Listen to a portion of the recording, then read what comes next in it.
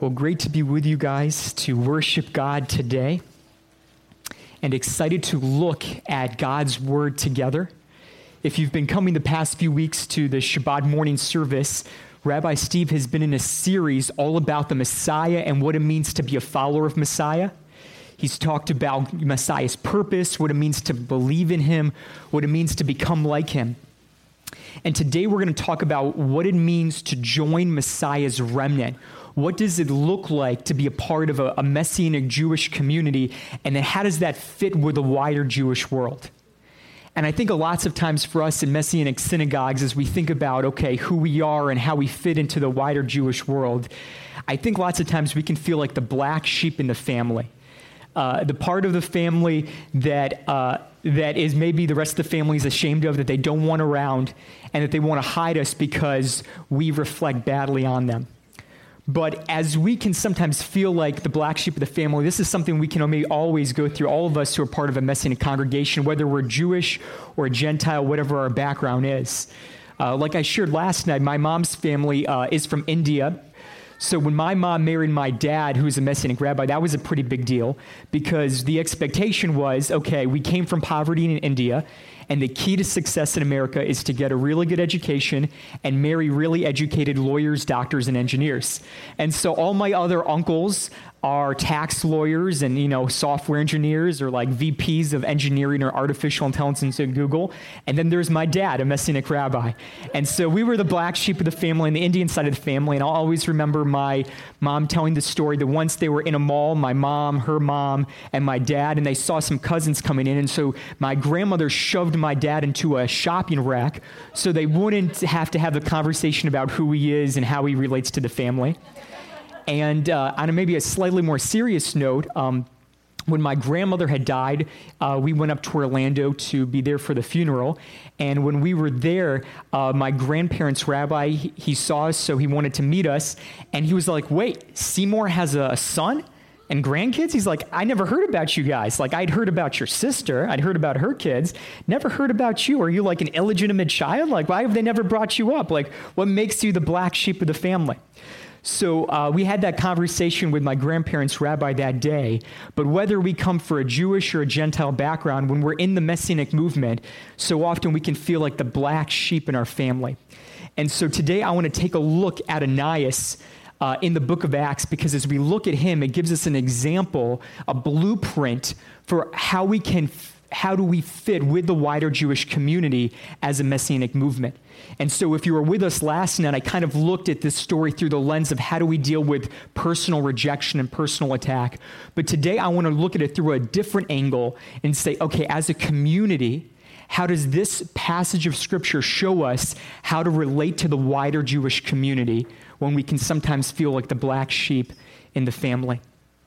And so if you want to turn with me over to Acts chapter 9, we'll read there, and we'll read verses in Acts chapter 9, we'll read verses 10 through 17. And it says, there was a disciple named Ananias in Damascus, and the Lord said to him, Ananias. He said, here I am, Lord. The Lord said to him, get up and go to the street named Straight, and ask in the house of Judah for someone from Tarsus named Saul. For look, he is praying, and in a vision he has seen a man named Ananias coming in and laying hands on him so that he might regain his sight. But Ananias said, Lord, I've heard from many about this man, how much harm he has done to your Kedoshim, to your people, to the believers in Jerusalem. And here he has authority from the ruling Kohanim to tie up all who call on your name. But the Lord said to him, go, for he is a choice instrument to carry my name before nations and kings in Bnei Israel. For I will show him how much he must suffer for my name's sake. So Ananias left and entered into the house. So as we look at Ananias, he is one of the first century Messianic Jews. And even though at this time Ananias was part of the Jewish community, they were still experiencing that rejection and persecution from the wider Jewish community because Saul had gone up. He had letters of authority from the ruling priests in Jerusalem to say that he could arrest and deport back to Jerusalem anybody who was a believer in Yeshua. And so Ananias is dealing with this, and Yeshua calls him to go to Saul. And I think so often for us, it's difficult to say, okay, how do we engage the wider Jewish community? Because we have felt that rejection, right? When my dad came to faith in Yeshua, his family cut him off financially. They sent him to deprogramming with ultra-Orthodox rabbis in Crown Heights. He met the Rebbe, and when that didn't work, they rejected him from the family. And so often when we've experienced rejection, we want to leave because we don't want to have to face that anymore. We don't want to have to go through that attack. And yet, even though Ananias knows what that's like to feel that rejection and persecution, God calls him to go to Saul. And I think there's a calling for us as the modern Messianic Jewish community today, to just because we've experienced the persecution and rejection of the Jewish community in the past, does not mean God is calling us to retreat and hide and to live in a bubble by ourselves.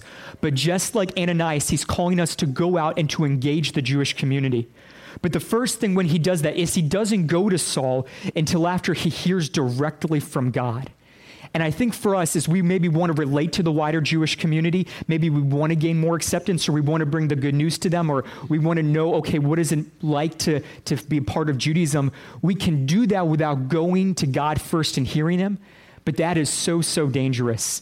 So many people, they come into a Messianic synagogue, they're interested in learning more about Judaism, getting connected to the wider Jewish community, and they'll go through the doors of a congregation into the doors of Chabad. And then sooner or later, many times people end up rejecting Yeshua or no longer acknowledging him. So many times people are curious to say, okay, now that I follow Yeshua, I want to get back in touch with my Jewish heritage. And they can begin to read books about Judaism and spirituality. And so often, if we don't hear from God first, we can get caught up in stuff that's going to be dangerous. So many people can get caught up in looking at Judaism and hearing about Kabbalah or things that have become a part of Judaism that the God of Israel had never intended. I remember in college, I was attending one of the Jewish events on campus, and there was one of the girls there who came from a conservative synagogue, and she talked about at her synagogue, they talked about reincarnation.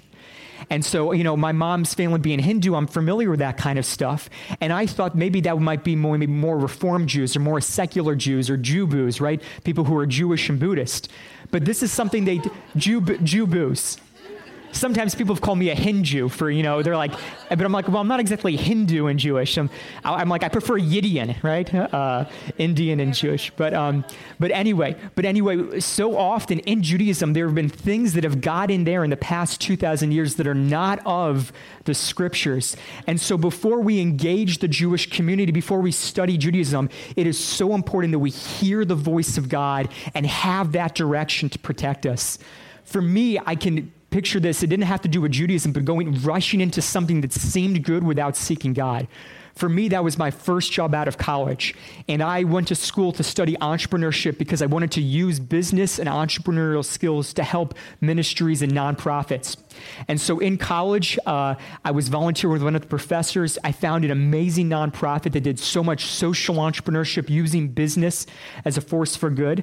So I toured the place. I got to know some of the people there, and they offered me a job. And it felt like a once-in-a-lifetime opportunity.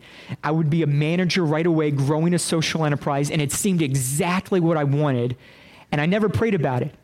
And for the years in that job, I noticed there was a lot of times where I was miserable. There's a lot of times where I was experiencing pain, a lot of times where I caused pain to other coworkers because I didn't seek God first. I think if I had sought God first, he still would have had me go to that job, but I would have approached it totally different. Going into it, I would have set up a lot of different parameters with my supervisor before going in to line me up for more success. But because I didn't seek God before accepting that job, it resulted in a lot of pain. And for Ananias, if he had just gone up to Saul before seeking God, could have caused a lot of pain. right? Saul had a reputation for harassing believers. He had a reputation for he was coming with the religious police from the temple to persecute believers, and he was known for police brutality. He was known for killing believers. And in this context of where that happens, it's dangerous for Ananias to go up to Saul. And yet he first hears the voice of God, and he's willing to say, because God calls me, I'm willing to go to Saul, even if it's dangerous. And so for us, there is a lot of danger in approaching Judaism or becoming more active in the Jewish community. But it is what God is calling us to do. And if we hear and recognize God's voice first, it can lead to amazing things like it did here. Ananias is like a relatively obscure character in the scriptures. He's only mentioned twice.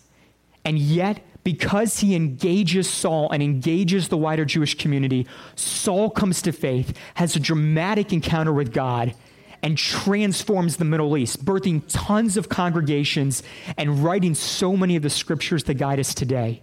And it never would have happened if Ananias hadn't first responded to the call of God to engage the wider Jewish community. And that is a call that God has for us today, to do that and to seek him in that. And so the first thing is we say, okay, sometimes we feel like the black sheep in the family. The first thing God wants us to do is to recognize the voice of the shepherd and to follow his leading in engaging our brothers and sisters in the Jewish community. And then the second thing we can learn from Ananias when we feel like the black sheep in the family is to measure our life by the word of God. If you want to turn with me over to Acts chapter 2, we're going to look at verse 12. And in this passage of scripture, Saul is recounting to the people in Jerusalem how God had transformed his life.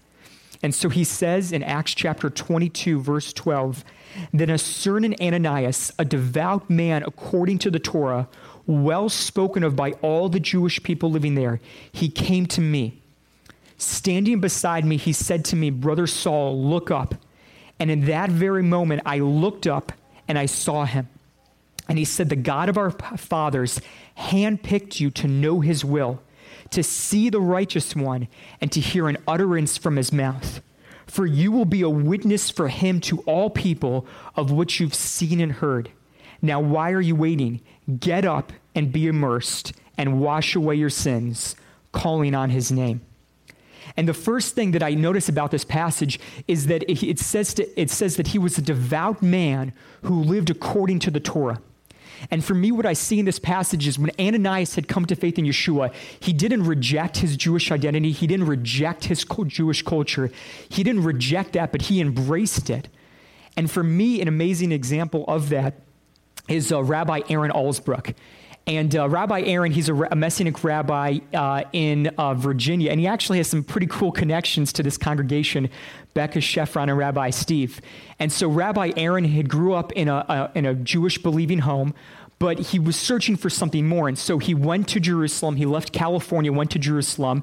He joined an Orthodox yeshiva. He studied with them. He was actually granted Orthodox smicha, ordained. And then while he was in Israel, he came back to faith in Yeshua. I don't know the full story, but I think he rented from you, Becca, like you were his landlord or something like that. He came back to the States. He was like an expert in cantorial music and things like that. Turns out his mentor in cantorial music was Rabbi Steve's college roommate when Rabbi Steve was studying at a music conservatory back in the day. And so one of the things about Rabbi Aaron is that since he has that experience going to an Orthodox yeshiva, he's embraced a lot of Judaism, a lot of history and culture of it. Each morning praying the Shacharit prayers, to hear him lead in liturgy is amazing with his cantorial background. And he's embraced it. But what he's realized was that Orthodox Judaism was not enough, and that embracing his Jewish heritage and Jewish culture, the standard is according to the Word of God. And in this, it says that he was a devout Jew according to the Torah. And in the Greek, it's the words measured by the law. That he was devout, but the measured and standard that measured his observance was the Scriptures.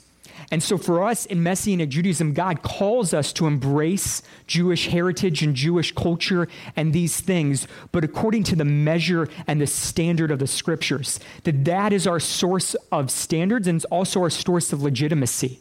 And so we're called to Jewish life, but it's not our observance of Judaism that grants us legitimacy. Because Ananias knew that no matter how much of Jewish tradition he kept, he was going to face rejection by the wider Jewish community. But he knew that his Jewish identity and his Jewish observance weren't going to be set by the culture around him, but set by the Word of God.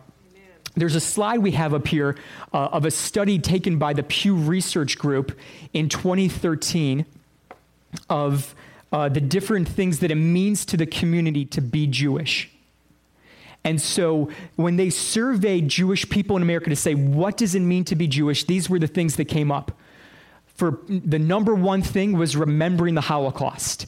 73% said this is one of the things that's near and dear to what it means to be Jewish. 69% of people said leading an ethical or a moral life. 56% of people said working for justice or equality. And then towards the bottom are things like being a part of the Jewish community, observing Jewish law, and eating traditional Jewish foods, right? There are so many opinions, even within the Jewish community, of what it means to be Jewish. And yet we're called not to set our identity upon what other people say, but upon what the scriptures say. There's another thing I want to share with you guys when it comes to the wider Jewish community. And this isn't as big as it should be, but it kind of describes where the Jewish population is. And when it comes to being Jewish, there's not like a centralized voice in the Jewish community to even tell us. It's so fragmented and complex. In the main places of where Jewish people are in the world is Israel and America. And Becca and Yossi can probably speak to this, but Judaism and what it means to practice that is so different in Israel than what it can mean in Israel. In Israel, Messianic Jewish culture is so different in a lot of ways than it is from the States. And then on top of that, there are so many different branches of Judaism. There's Orthodox, there's Conservative, there's Reform, there's Reconstructionist, there's unaffiliated. So if we were looking for a voice in the Jewish community to legitimize us, there are so many different voices. You know, today there are all of these branches in Judaism. Back in the time of Paul and Ananias, there were Pharisees, Sadducees, Zealots, and Essenes. There have always been a diversity of voices in Judaism. And so the call for our life is that as we embrace our Jewish heritage and we embrace Jewish life together, is to do it according to the standard of the scriptures and to find our legitimacy not in what other Jewish communities say about us, but in what God himself says about us. And that we're to measure our lives in every way by the word of God. And then the next thing it says about Ananias after it says that he measured his life by the scriptures is it said that he was well spoken of by all the Jewish people living there. That even though he was facing rejection and persecution, the Jewish community had to acknowledge that he was a mensch, right? That no matter what they thought about his beliefs in Yeshua, that he was a man of integrity and a man of honor, and they would have to have a good report about him.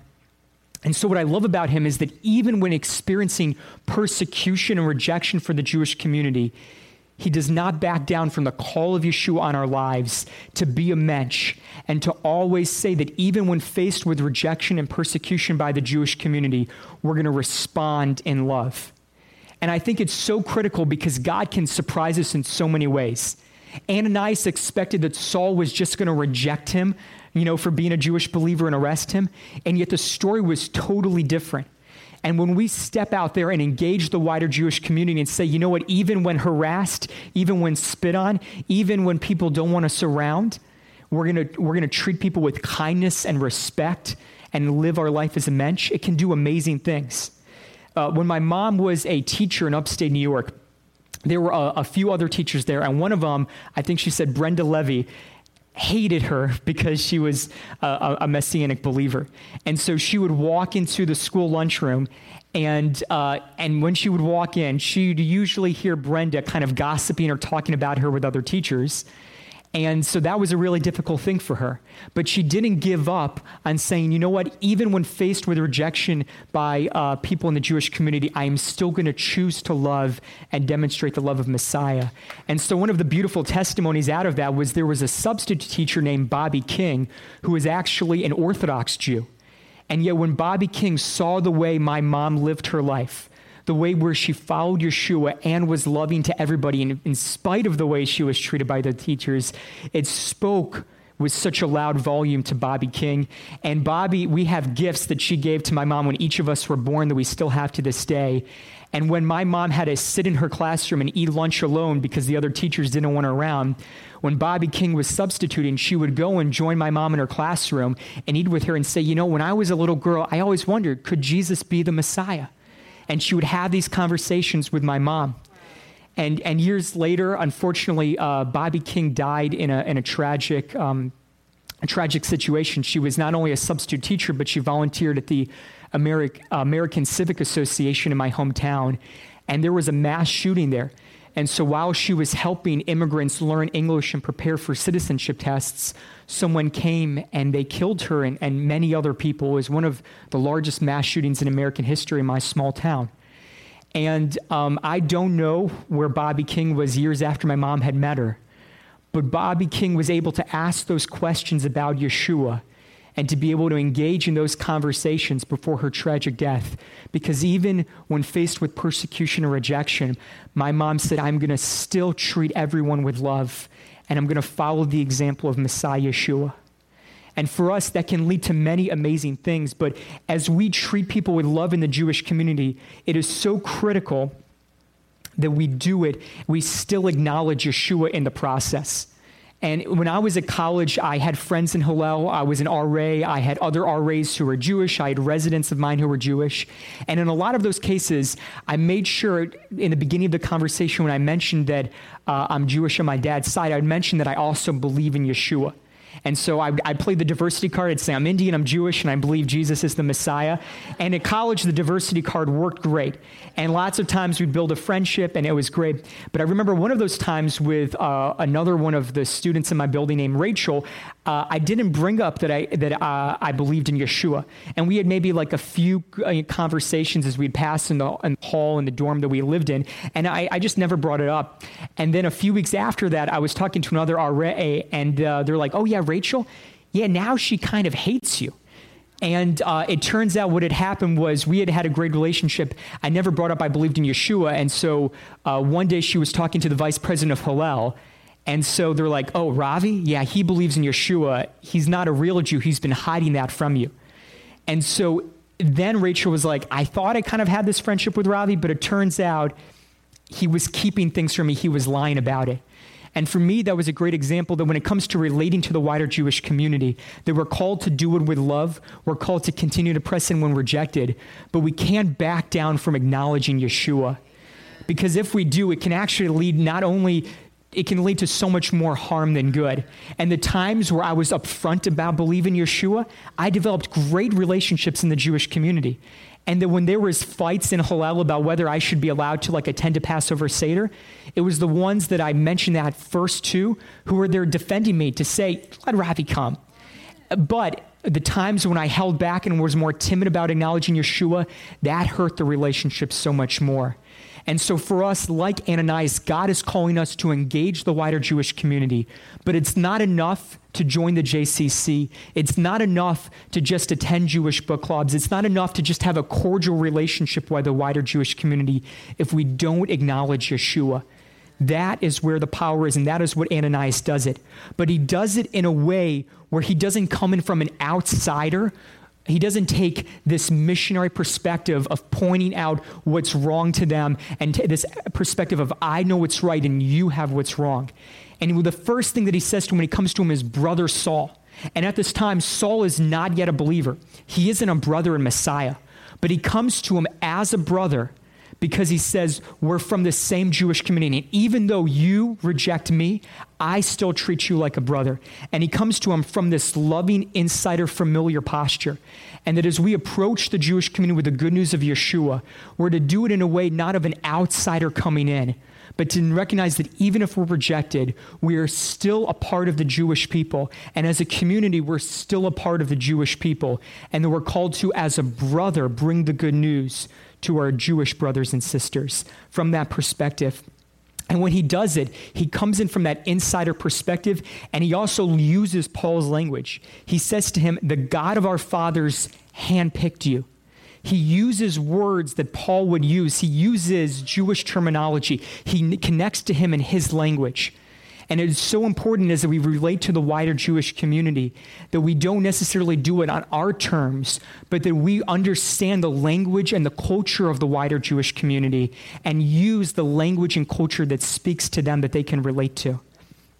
It's so important for us to do it and not to live in a messianic bubble. And so as he does this, he chooses that in spite of persecution, in spite of rejection, he's going to live as a mensch. And for me, as I look at the scriptures, I see where Peter brought this up twice. And over in 2 Peter chapter 2, verse 12, it says this. It says, keep your conduct honorable among the Gentiles. Then when they speak against you as evildoers, they may, from noticing your good deeds, glorify God in the day of visitation. And then it says in 1 Peter 3, 15 and 16, instead, sanctify Messiah as Lord in your hearts, and always be ready to give an answer to everyone who asks you for a reason for the hope that is within you, yet with humility and reverence, keeping a clear conscience, so that whatever you are accused of, those who abuse you for your good conduct in Messiah may be put to shame.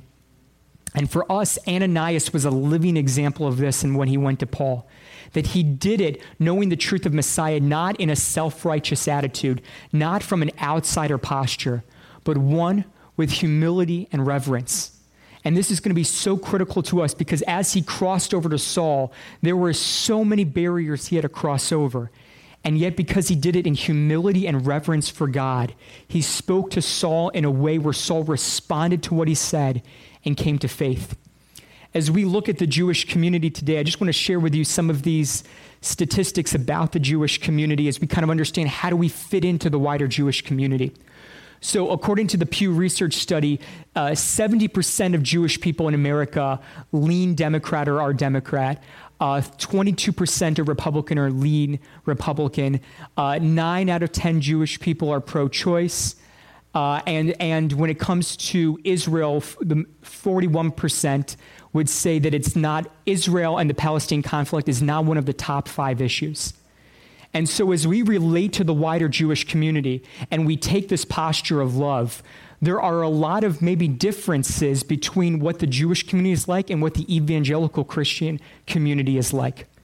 And so as we do it, the challenge that Yeshua has for us is to engage the wider Jewish community, to engage in conversations with humility and reverence, to take the posture not as an outsider, not as someone who is talking about how we have it right and how other people have it wrong, but to take a posture of knowing that we all are in need of Yeshua as our Messiah, and to take the posture of humility and reverence in relating to the wider Jewish community, whether they reject us for following Yeshua or whether it's another issue that's formed a stumbling block for them. But that in every area, in every conversation, in every area, to address it in a spirit of humility and reverence. And we can only do that when we follow the example of Yeshua, because he knows what it's like to be alone, to be forsaken, to be rejected, to be attacked, to be betrayed. And yet he never treated anyone with anger or frustration or responded in sin, but constantly, as the lamb led to the slaughter, he continued to love his people, to say, Father, forgive them. And so for us, as we relate to the wider Jewish community, as we see what Yeshua did and how he bore our sin, It sobers us to relate to the wider Jewish community with humility and reverence, to realize it was the King of Glory who bore our punishment for the evilest things that we have done and for the evilest things in our hearts. That the filth and abuse that we should be defined by, he took upon himself. And that in a world filled with rejection and persecution and abuse, we can find our place of belonging and acceptance when we look to our King of Glory, to Yeshua. And so as Becca leads us back into worship as we close the service, I just want to pray for us that we follow the example of Ananias, that we're a people who doesn't turn our back on the wider Jewish community because in the ways that we've been rejected, but to be a people who hear the voice of God and with his direction and with his love, engage our Jewish brothers and sisters with the good news of Yeshua and to live like a mensch so that they can see our good deeds and praise our Father in heaven. Father, we thank you that it is because of you that we can know the God of our fathers. God, we thank you that you speak to us today. And like Ananias said, God, we say, Hineni, here we are, Lord. Send us. We want to be a people who hear your voice and respond in obedience. Lead us in the ways to develop friendships with our brothers and sisters in the wider Jewish community. Lead us to know how to bring Yeshua up in a way that will resonate in people's hearts. And lead us to live lives of boldness and love because of what Yeshua has done for us and the example that he has set for us. In Yeshua's name, amen.